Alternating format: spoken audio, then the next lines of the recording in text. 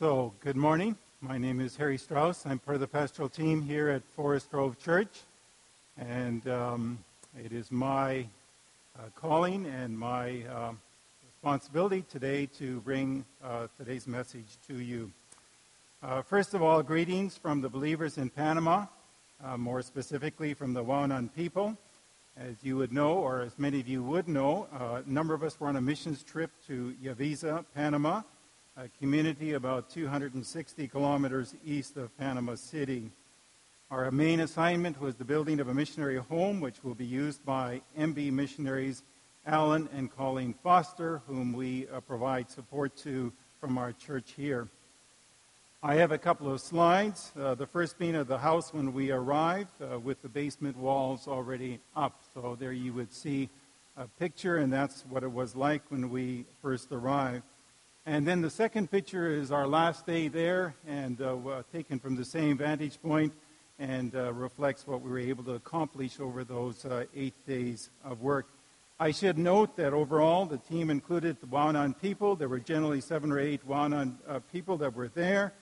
There was a local bricklaying crew there as well, and then there were us as well as a team, so that we were on general about 20 people on the site at any given point of time. As I was sharing earlier in our 9:30 session where we reported about the trip more fully, if Saskatchewan Safety, Occupation Safety and Health were on the site, they would probably shut us down. It was just too many people moving around, no hard hats on, but praise the Lord, none of us were injured. So on behalf of the Forest Grove team, thank you for sending us and allowing us to be a part of this project over the last 2 or 3 weeks. So today we are starting a new preaching series, 1 John, 2 John, and 3 John for the months of June and July. And the sermon series is entitled Alignment. Today we'll be looking at the first 12 verses of 1 John. John, as might be implied or suggested, was in all likelihood written by John. We say in all likelihood written by John because there's no indication given within the letter itself that he wrote it. But the language is very akin to the Gospel of John, and even perhaps one might suggest also with the book of Revelation, which we would suggest, which was written by him as well. So the date of writing was probably about 85, 90 A.D., which would suggest that when John wrote this letter that he was advanced in years. It might be accurate to say that John was a senior citizen when he wrote 1st and 2nd and 3rd John. At times we get that sense of that fatherly, and maybe, we don't know if he was a grandfather or not, but that grandfatherly sort of feel from the book. Even chapter 2, verse 1, when we get to that verse, he starts off by saying, "My dear children." And it has obviously a very fatherly tone to it that might be really consistent with someone that is perhaps advanced in years and perhaps a senior citizen. What I really find interesting, and many of you know that I love the book of Revelation, and Revelation, if it was written by John the Apostle, would have been written after 1 John in all likelihood. And when you think about all of the imagery and the drama of 1 John, when I was thinking about this earlier this week, and I've never had this thought before in all the years that I've been looking at the book of Revelation, Revelation was written by a senior. I thought that's a really cool contribution by someone more advanced in years. Who would have thought, eh?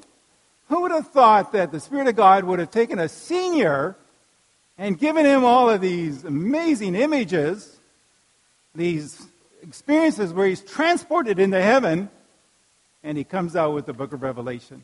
Amazing. I still sort of struck by, I only realized that 2 or 3 days ago. It's an amazing thing. Anyway, the message for today is from 1 John. And the message is, what can we learn from this spiritual mentor, senior spiritual mentor? And the focus on today, the title of the message today is Marks or Characteristics of the Believer in Christ. And as we walk through those first 12 verses, we'll be identifying 6 different marks of the believer in Christ. Now, we could identify many more. There's actually many more within this text. but those are the ones that really surfaced to my attention. And as we go through these 12 verses, going back to the overall theme for the month of June and July is this theme of alignment.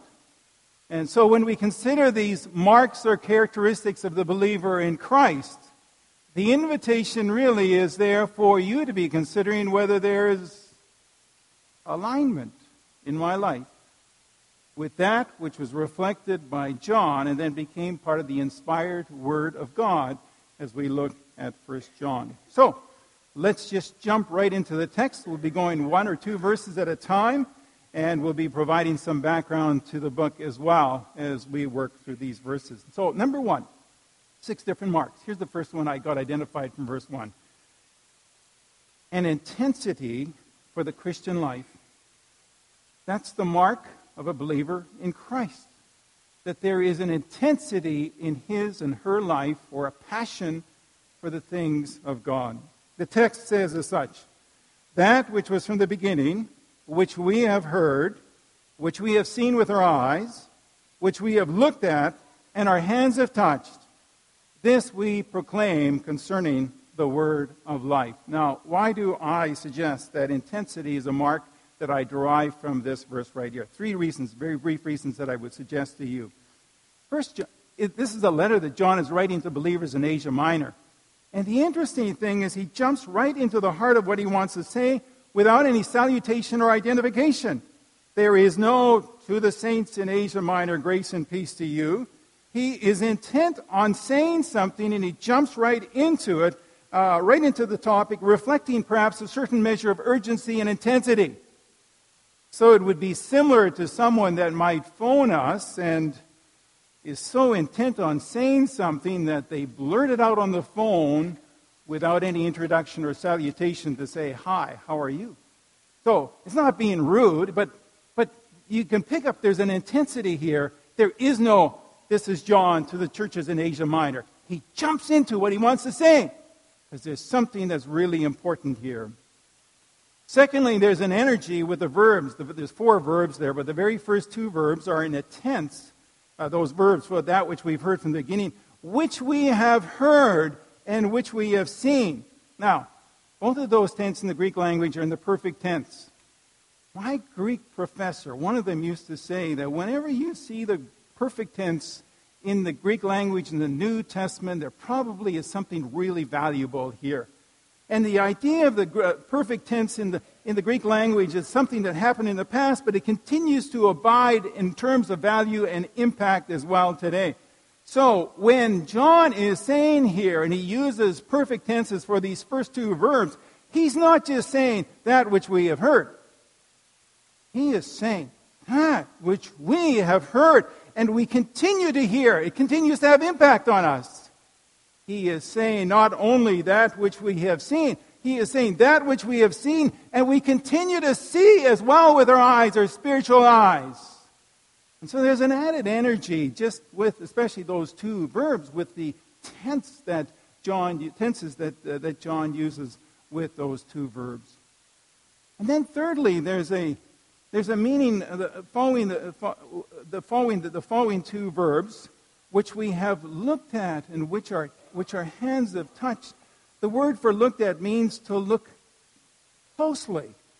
And one translation is to gaze upon this one. And even the word for touch carries the idea of handling and examining closely.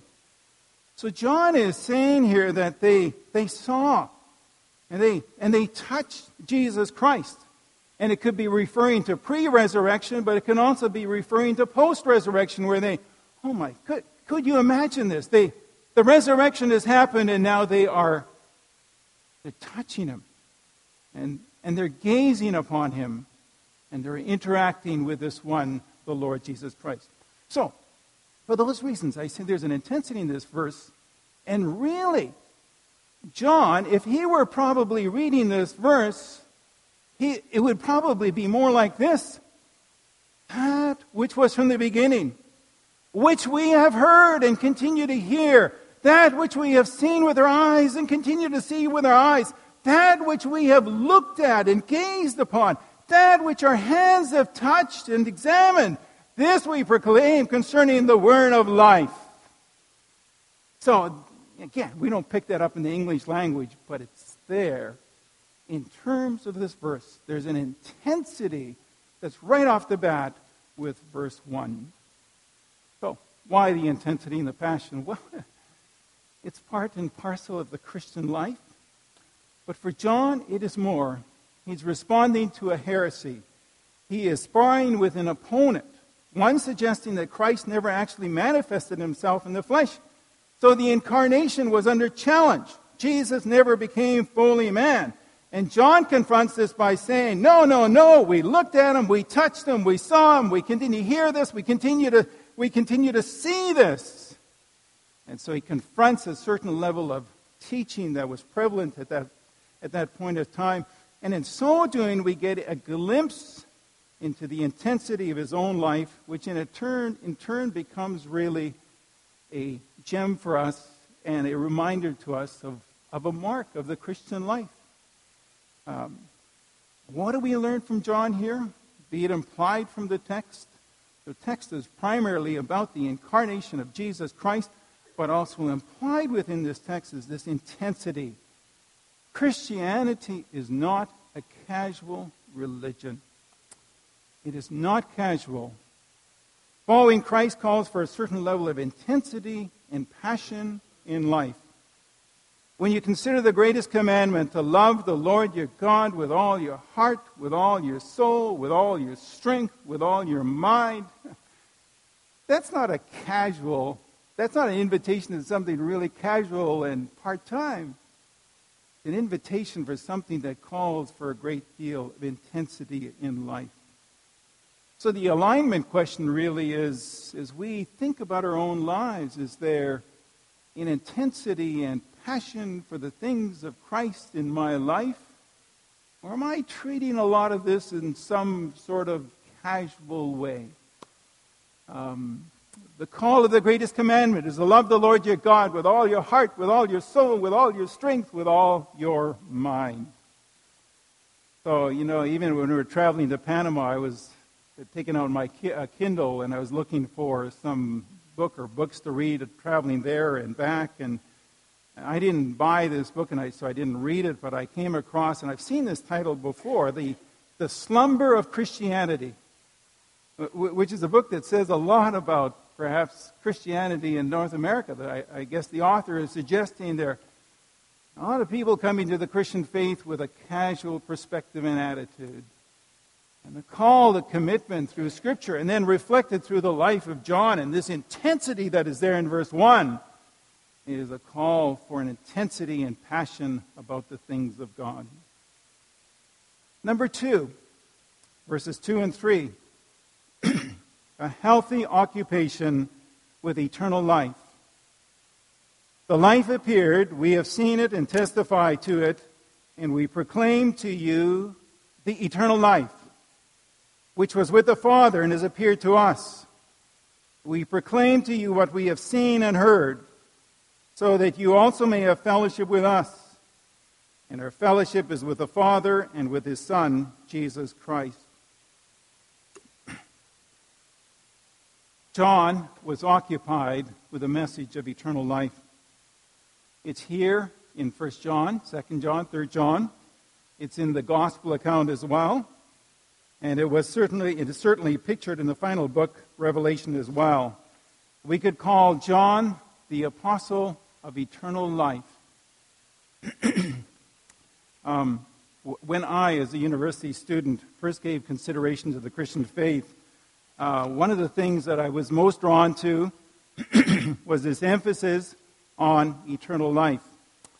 I was a commerce student studying, wasn't a believer in Jesus Christ, and I knew that the world of commerce, whatever my vocation would be, would only take me so far, and ultimately, and I thought in terms of my net present value today was zero.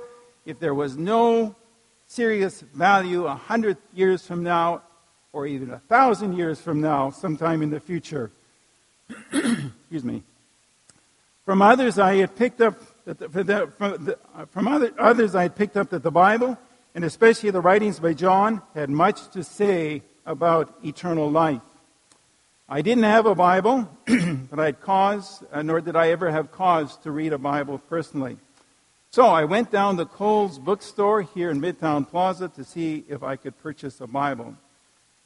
Given that I was unaccustomed to spiritual things, given that I was basically relationally in a circle of guys and friends where it was not a manly thing to be involved in spiritual things, I went down to Cole's bookstore, and as I came into the religious section to see if I could find a Bible there, I actually looked over my shoulder to see if there was anyone there that would see that I was in the spiritual section. And with a great deal of awkwardness, I finally found the Bible. This very blue book here, I think I paid $5 for it, and walked up to the counter so awkwardly because would anyone potentially see me buying a Bible of all things?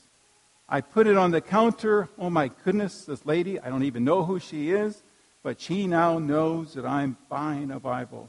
And I felt so immensely awkward with that transaction. I was so delighted that when I paid it, she put it in a bag, and I was able to walk out of the store. But it was this Bible that I bought for $5. But I went home with this very book right here, and I went into 1 John, the Gospel of John, and I read. And I was looking for those verses and those passages that talked about eternal life. It comes through frequently in the writings of John, and John is occupied, maybe in a sense we could even say preoccupied with this message of eternal life.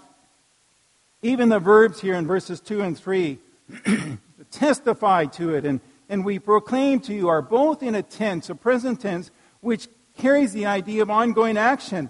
So it's not just we testify, but it's the idea of we are testifying to you the message of eternal life.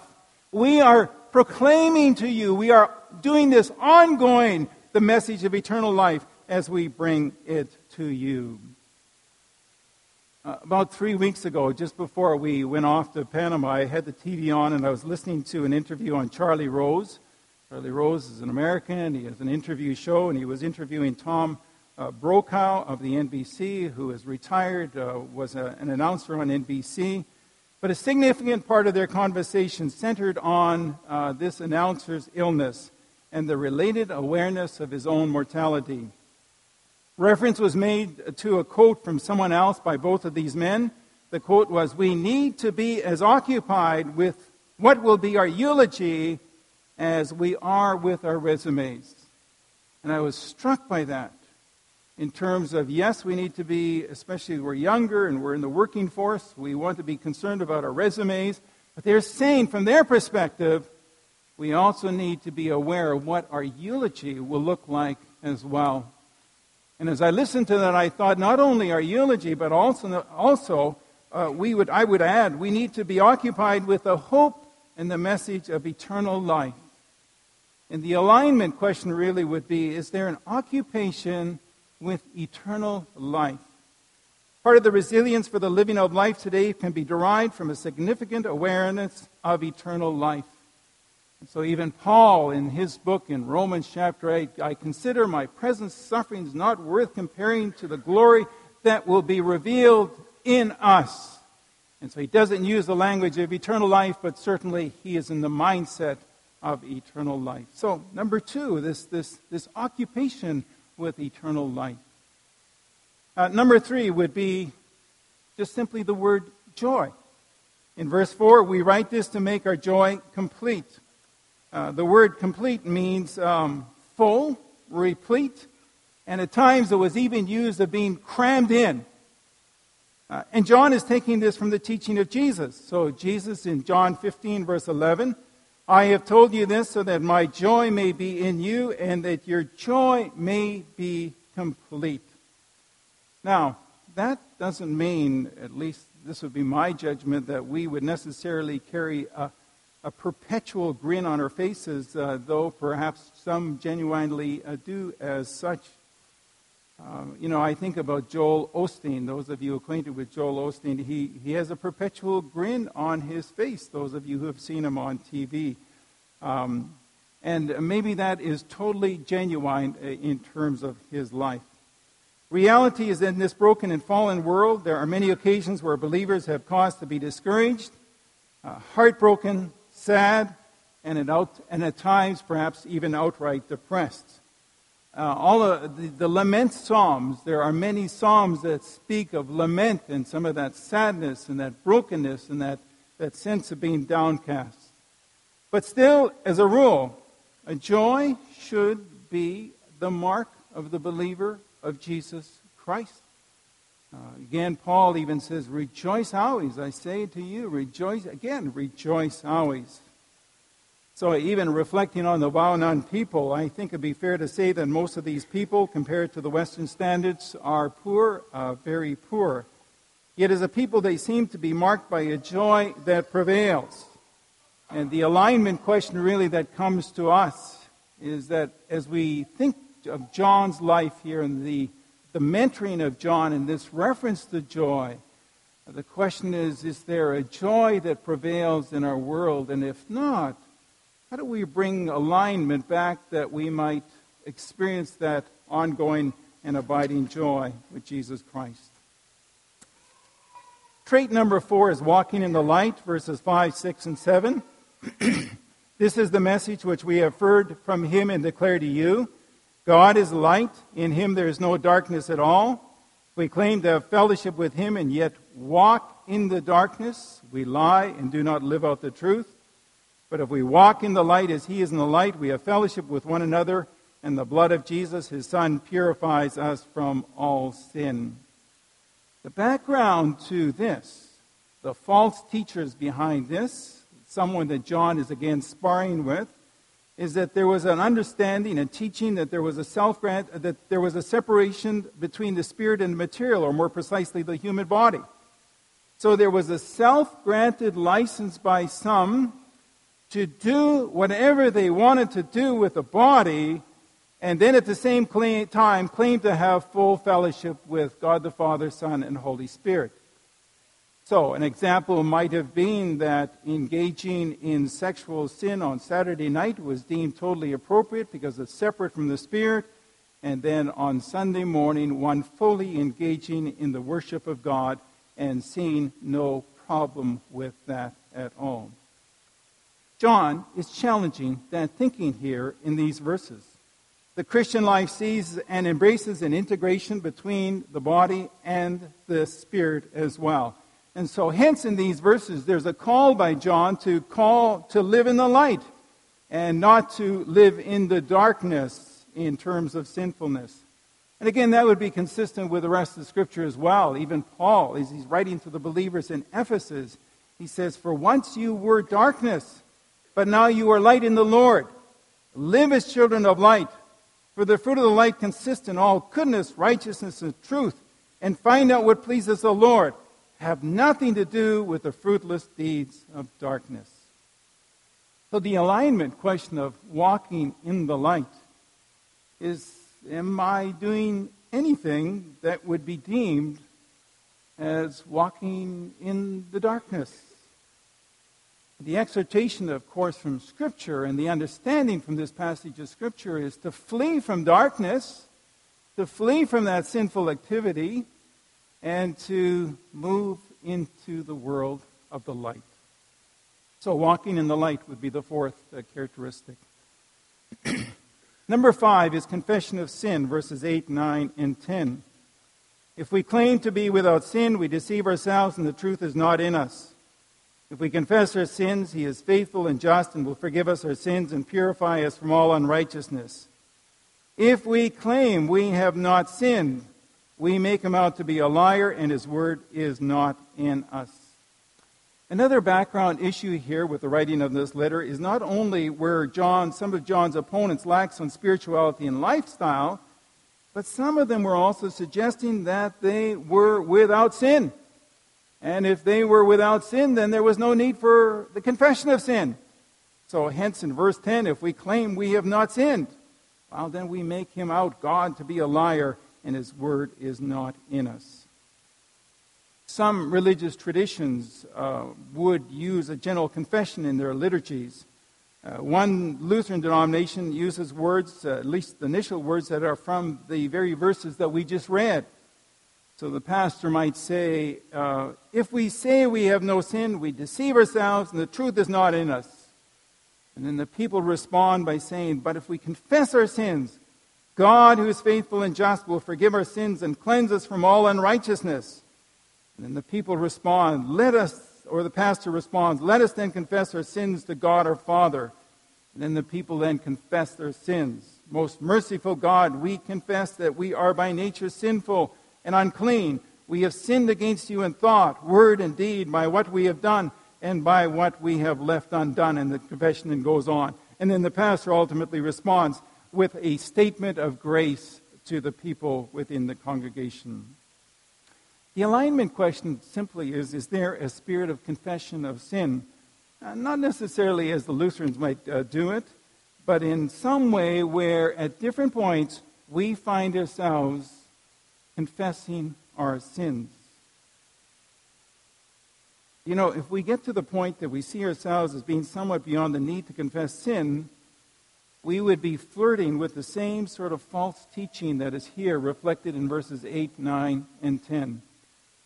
And the life and the pilgrimage of the believer in Jesus Christ is marked by a confession of sin. It's interesting that some of the saints of old that have passed away, and you read their journals, the older they got and the further they were in their Christian journey, they became more aware of their sinfulness, more aware of the need to confess their sin before God. And if we think we've arrived and we're beyond that, and we celebrate exclusively the gift of justification and that there's no need for the confession of sin today, then in a sense we're flirting with the sin of verses 8, 9, and 10. And John challenges that. One of the marks of the believer in Jesus Christ is that there is an ongoing spirit of confession of sin. And then the final one, verses 1 and 2 of chapter 2, is an understanding of our righteousness in Jesus Christ. My dear children, I write this to you so that you will not sin. But if anyone does sin, we have an advocate with the Father, Jesus Christ, the righteous one. He is the atoning sacrifice for our sins, and not only for ours, but also for the sins of the whole world. What does it mean to have our sins atoned for? What does it mean to have the righteousness of Christ? I want to relate a simple illustration that I heard years ago from a program, a ministry called Evangelism Explosion. But the illustration goes like this. And every illustration falls short ultimately, but it conveys the idea of what it means to have our sins atoned for and to know and to have the gift of righteousness. Allow this hand to represent us. It's a hand to represent God, the Father, Son, and Holy Spirit. God loves humanity. God loves Harry Strauss. Allow this book to represent the sins of my life. Everything that I have done, I guess everything that I will do, things that I have failed to do, the thoughts that I have in my mind that are impure and that are sinful as deemed by Jesus Christ. Every action that is inappropriate. You know, going back to Evangelism Explosion, they said, well, let's tabulate your sins. How often do you sin in a day? You know, and so 10 times a day, well, 365 days, 3,650 days, sins, and then multiply them by the years that you life. And so then this would be the catalog of my sin, which is quite significant. Sin is in my life. God, who is all holy, wants to have fellowship and relationship with me. But this sin is an issue because of the holiness of God. Jesus Christ comes into the world. He dies on the cross for the sins of the whole world, for humanity, Harry Strauss included. And my sins are placed, and the sins of humanity placed on him. Where does that leave me? It leaves me right in the eyes of God positionally. Positionally, I am now righteous in the eyes of God. That is the phenomenally good news of the gospel. So two key verses on this, 2 Corinthians chapter 5, the final verse. He made him who knew no sin to be sin on our behalf, that we might have the righteousness of Christ. And then the other key verse, at least for me, which is perhaps one of the most overlooked verses in the Bible in terms of significance, is Romans chapter 5, verse 17. For if by the trespass of the one man, death reigned through that one man, and now the latter portion of it. I wish this latter portion were being quoted all over the place, but it's not. But here's what it says. How much more will those who receive God's abundant provision of grace and of the gift of righteousness reign in life through that one man, the Lord Jesus Christ? And when we understand this, we can come to Romans chapter 5, verse 17, and recognize that because we have received the abundant provision of God's grace, and we have received this gift of righteousness, the question is, how much more will they reign in this life through the Lord Jesus Christ? The alignment question on this is, do we understand the gift of righteousness? Do we understand that gift of righteousness that is mine in Jesus Christ? The alignment question is, am I aligned up with this really good news about the righteousness that is ours in Christ? So, as we move to conclusion, and worship team, if you would be please coming up. The 6 questions going backwards with the text as we identify them. Is my life marked by an understanding of the gift of righteousness? Is my life marked by a quickness to confess my sin? Is my life marked by a desire to walk in the light and the light alone? Is my life marked by a spirit of joy? Is it marked by a healthy occupation with the message of eternal life? And then ultimately, too, is my life marked by a passion and intensity for the things of Christ? May God help us, where necessary, in terms of realignment in our life if we're off on any one of those 6 different points.